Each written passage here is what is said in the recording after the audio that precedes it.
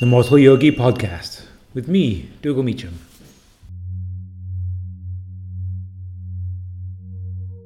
Hi there, welcome. This is the last lecture in a 3-part Why We Meditate series, which we've been having over the last couple of weeks with our Meditate course, which has actually just started last week, and we got a nice little gang. We're gonna talk meditation. We're gonna meditate, of course, and over the next 10 weeks, running up to Christmas, it's already a really nice little group. We many different people from around the world, different backgrounds, and I'm really looking forward to the program. We haven't done it in this 10-week format like this before, and I'm really happy because people are going to get the time to really get into the habit of sitting and being with themselves and being comfortable with themselves. So far in these little lectures, we've talked about qualities that we kind of be nurturing, that you nurture as you sit. And the first one was steadfastness or stability. In a world where we are pulled this way and that, where we are constantly on the move and on the run, steadfast quietness, stable quietness is a wonderful antidote to all of that. Just sitting and allowing stuff into your mind, into your heart, good, bad, and just watching it. This sounds very banal, but it's actually pretty radical, actually pretty different from our normal response. We're always moving away from all of the things that we feel, or driven crazily by all of the things we are thinking and feeling, rather than sitting there and watching them. And so steadfastness was the kind of first quality. And the second quality was then what we called clear seeing. In Chinese, the Taoist pantheon, this is called Mingxin. Clearness of mind, clearness of heart. It's just simply watching thoughts and ideas and concepts, not labeling and not analyzing, just seeing what is around deep down in the darkness of your consciousness. This is, of course, Carl Jung's big understanding of our minds was that there is a huge iceberg, and most of the iceberg, like any iceberg in the sea, is not known. So when you sit down, you just get to have an understanding of what is down there. And thirdly, we talked about experiencing some of these thoughts and ideas, not running away from them. If there's a big one or a heavy one, staying with it. And why? Well, the practice tradition goes that if you stay with these ideas and thoughts and emotions long enough, just like a little child who is scared of the dark, if you stay there and comfort them and rest in a place without dramatizing and kind of making a big fuss of the situation, you get a very clear comfort with that. And finally, we come to the last aspects of meditation, and these two are probably my favorite ones. The fourth quality that we have is so kind of iconic almost of particularly Zen meditation. It's just attention to the now, attention to the moment here. This sounds, and all of these things, sound easy or sound, common sense. And they are. But no one does it. There's a Taoist story that a poet wandering a valley sees a Taoist master in a tree and asks him, "What is the essence of Taoism?" And the master says, "Be here now and don't do any bad stuff." And the poet's like, "Well, duh, everyone knows that." And the master up in the tree, who seems to be actually floating in the tree, as all good Taoists do when they get advanced in their practice, he says, "Well, everyone knows that." The Taoist master says, "But nobody does it." And so you will find, you might intellectually understand that being in the now makes total sense. And it sounds like a good thing to do and a good feeling to have. But as you sit down, we will often overwhelmingly find that we have a lot of resistance to being here.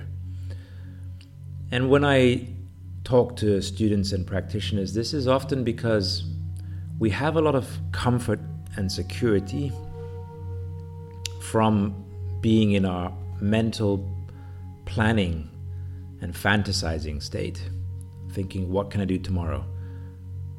What do I feel about yesterday? This actually gives a lot of security. We can fix COVID, we can change that, we can do that, we can arrange this, we can work on that, we can file our memories in a photo album or in our Google Photos or whatever. And that actually provides us a huge amount of certainty and kind of concreteness.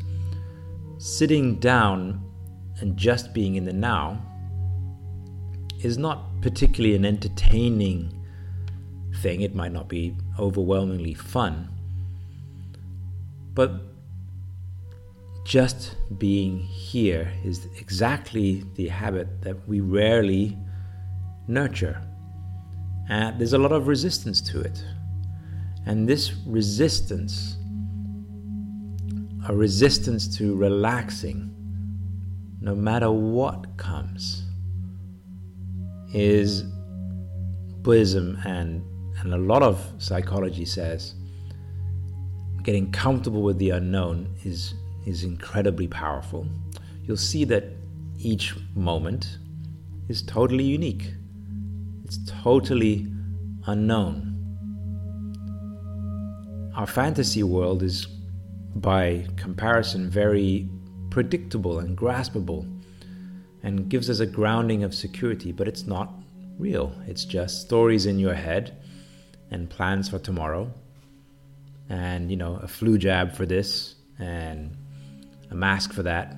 Not only I'm talking COVID, but metaphorically also like an insurance for this and a planning of that. And this conceptual overlay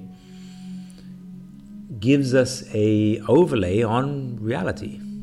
And conversely, meditation, you sit down, this moment, the next moment, and the moment after that won't ever be the same. They'll be unique.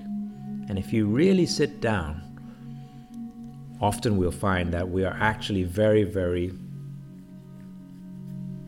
uncomfortable with that non-predictable state of mind.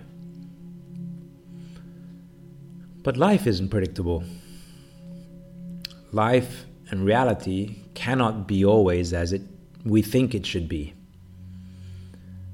Now, obviously, there are some people who like unpredictability, like bungee jumping and drugs and sex and crazy business ventures, or travels to exotic or dangerous places, or seeing what happens when they spend all their money shopping, or seeing what happens when you mix Red Bull with alcohol and sugar.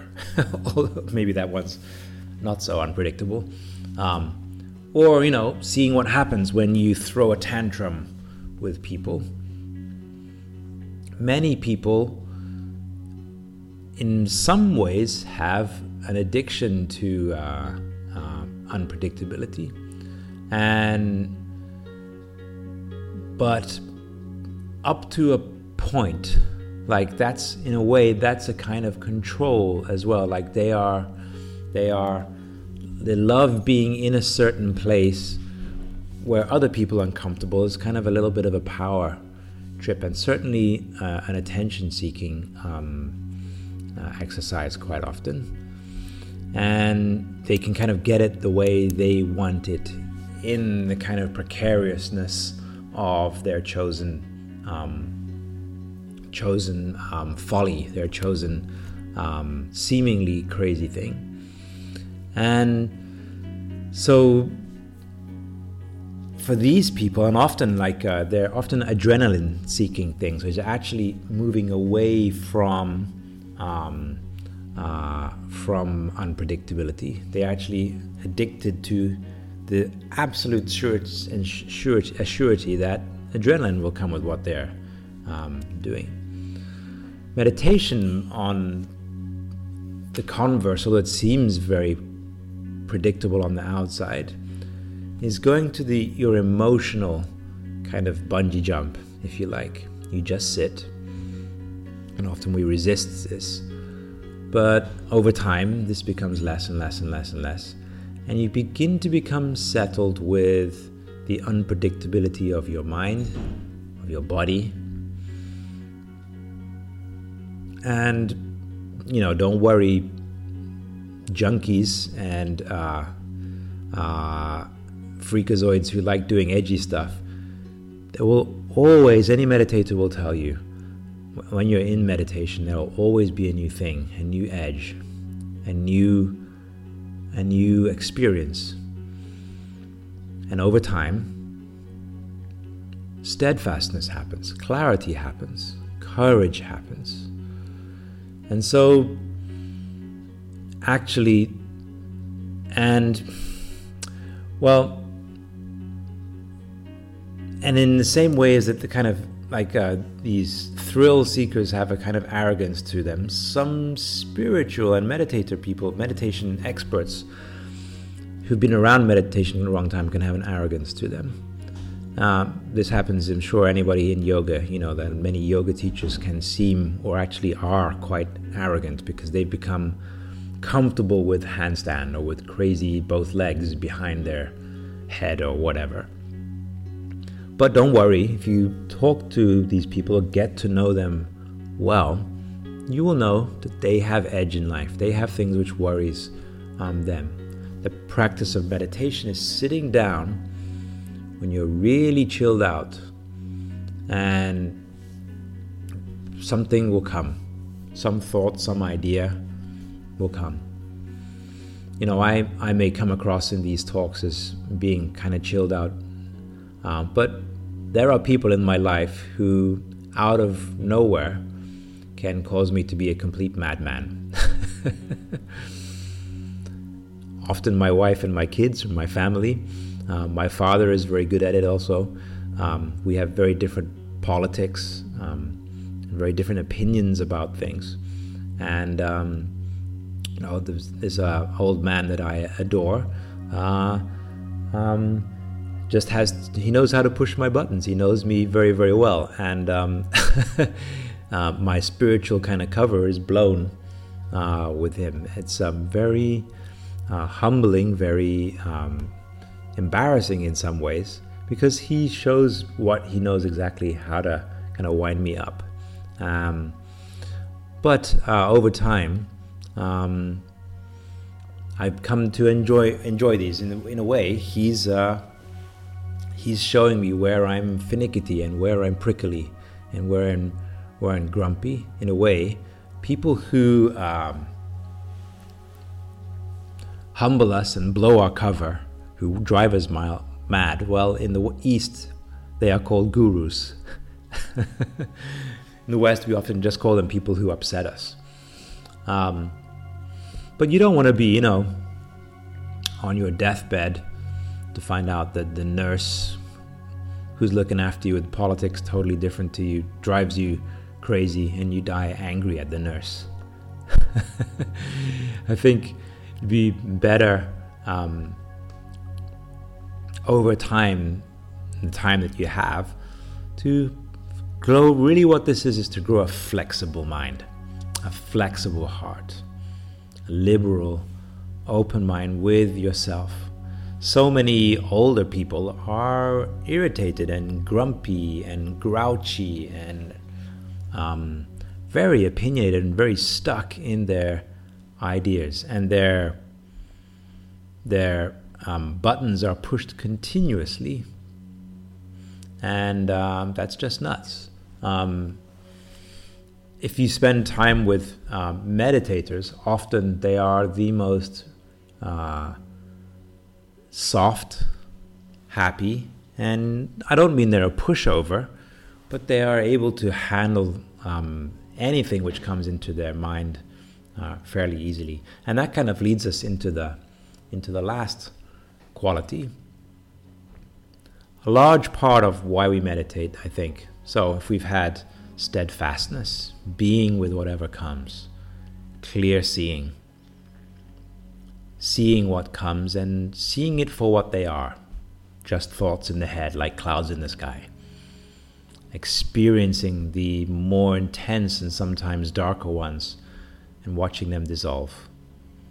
What we've just talked about, being in the moment, being here, being now,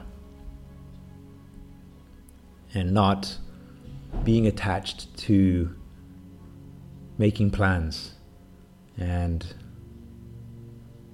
trying to create stability in a world which is by look out the window. Look out the window. We are not in control. It's raining today where I am.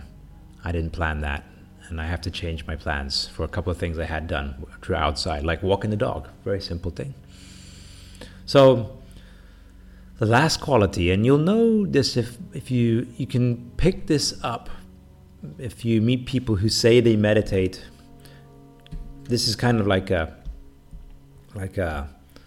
swab test, and whether their meditation is working for them, is they have a big attitude of no big deal.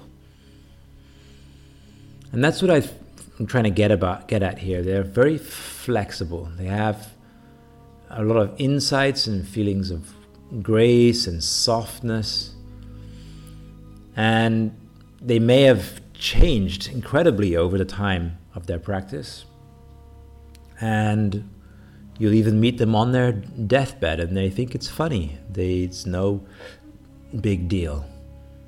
Now that is obviously asking a huge amount, and this is not a no big deal as a kind of a cynical statement. It's like you don't care. Subtle kind of, I've given up. You've seen it all and you don't really, it's no big deal. This is, you've seen it all, and seeing it all, you have kind of fallen in love with everything, whether it's up or down or left or right or black or white or good or bad.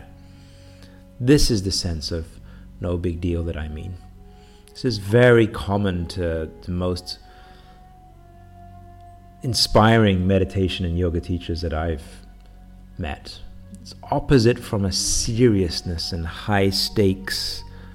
Everything is so important and you got to get everything right. Actually, that is paranoia. That is fear that we gotta have our hands on the steering wheel of life, or bad stuff's gonna happen. We don't have our hands on the steering wheel of life. Nature has the hands on the steering wheel of life, and will be around long after we are gone, which maybe not that far off, maybe not our lifetime, but a couple of 100 years. If I remember a story back from my early yoga early-ish yoga years, I remember I absolutely nailed the pose, which I'd been working on for a while. And I was like wandering around like a peacock who'd just gone up a level. And I was feeling better than really what the pose justified in terms of pride. I thought it was very important, and I was excited about telling them. And I thought like I would gain some new respect and a little bit of good karma, etc. And he just kind of gave me like this, just like, yeah, no big deal. I actually said that, whatever. And I was very, very upset. He wasn't being insulting or dismissive. He was just going like, yeah, well, that's what kind of happens when you do a lot of yoga. But, you have a lot of people in yoga who, nail a level 25 pose or whatever and have a lot of pride and a lot of ego coming with this. And you can pick it up on, they're too busy to talk to you, and they have a lot of stuff, and they got a lot of people talking to them. And they are afflicted a lot by arrogance. And by contrast, many people go the opposite direction. You can't do a pose, or you cannot do something, and you self-denigrate. We have a low opinion of ourselves, and we feel the opposite. Yoga asana, yoga poses, and particularly the culture of modern yoga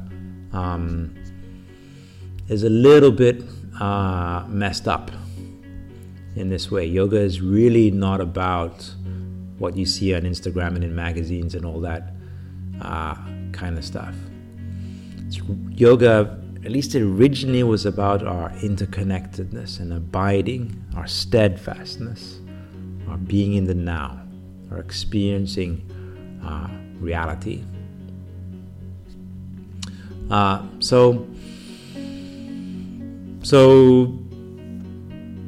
Yeah, no matter how much progress you make, no matter how far you get, there is a massive kind of Keanu Reeves or Bob Marley or I don't know, Alicia Keys, Roger Federer kind of grace and cool and calm, Dalai Lama, maybe Thich Nhat Hanh, maybe Sri K. Dharma Mitra, kind of to people. There's a kind of easy as it comes. There's no big deal to stuff. Because you know what you know, and you know what will come is totally unknowable. And that is what the Buddha, I think, became the Buddha. He was extremely relaxed and didn't have dukkha, didn't have suffering. That word is often translated. He was happy, whatever. Easy come, easy go, as we might say. So there you go. This lecture wraps up this little mini series of 3: steadfastness, getting into the practice. This is often where most people walk away from meditation, because they sit down and their thoughts are driving them mad, and they realize that they are thinking so many thoughts and they're not in control, and so they go away. It's too hard, it's too difficult. But if you can get through this stage of just sitting down, just being there regularly, 5 minutes a day, 10 minutes a day, 20 minutes a day, but doing it regularly, you'll begin to clearly see that there are thoughts come and thoughts go, and that's natural, that's not crazy, and you don't have to be driven by them, because thoughts come and thoughts go. You can experiencing them, and as that happens, you become more and more able to be in the moment, just sitting, like watching cars pass on a busy road. And no big deal comes. This is asking a lot. But you can see that it's not very complex, just sitting down and being there. It's not necessarily very, very complex. But the secret in the whole thing is doing it, and no one does it. Overwhelmingly, people don't find time to meditate, they don't find time to do this stuff, and then they say it's very complex. I don't have the right seat, or I don't have the right room, or I don't have the right people, or I haven't had enough lessons. Meditation cannot be taught, really. Cannot be taught. It only can be done. I have interesting questions like, can I meditate lying down? Can I have different seat? Why don't I teach things like yoga nidra and other things? Well, my simple answer to all of those things is my approach to meditation is seeing and experiencing truth, experiencing reality. If you can meditate lying down and watch your thoughts, fine. But I think 99% of people who lie down actually just end up falling asleep. So they're not learning the technique of meditating. I find a lot of people who do, not necessarily all, but many who do yoga nidra are using it as a escapist technique, in the same way as that we use alcohol and TV, Netflix, and mobile phones, like just a kind of a way of calming us down before we go back out into the storm of life. So my approach to meditation is very Buddhist, very Zen, very Taoist influenced, very Patanjali influenced, is if you can, no matter what posture or no matter how you do it, even running or cooking, if you can do it regularly and see, and however you do it allows you to experience thoughts coming and thoughts going, and you're just standing there watching them. No matter how you do it, then you are meditating.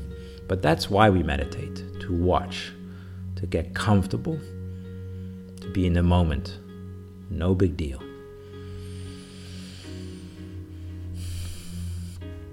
This is why we meditate.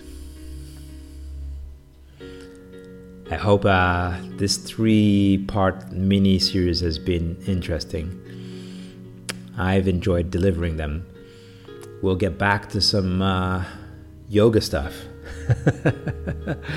over the next couple of weeks. It's been my pleasure. I hope you're well. Take care wherever you are. I'll see you next time. Bye-bye.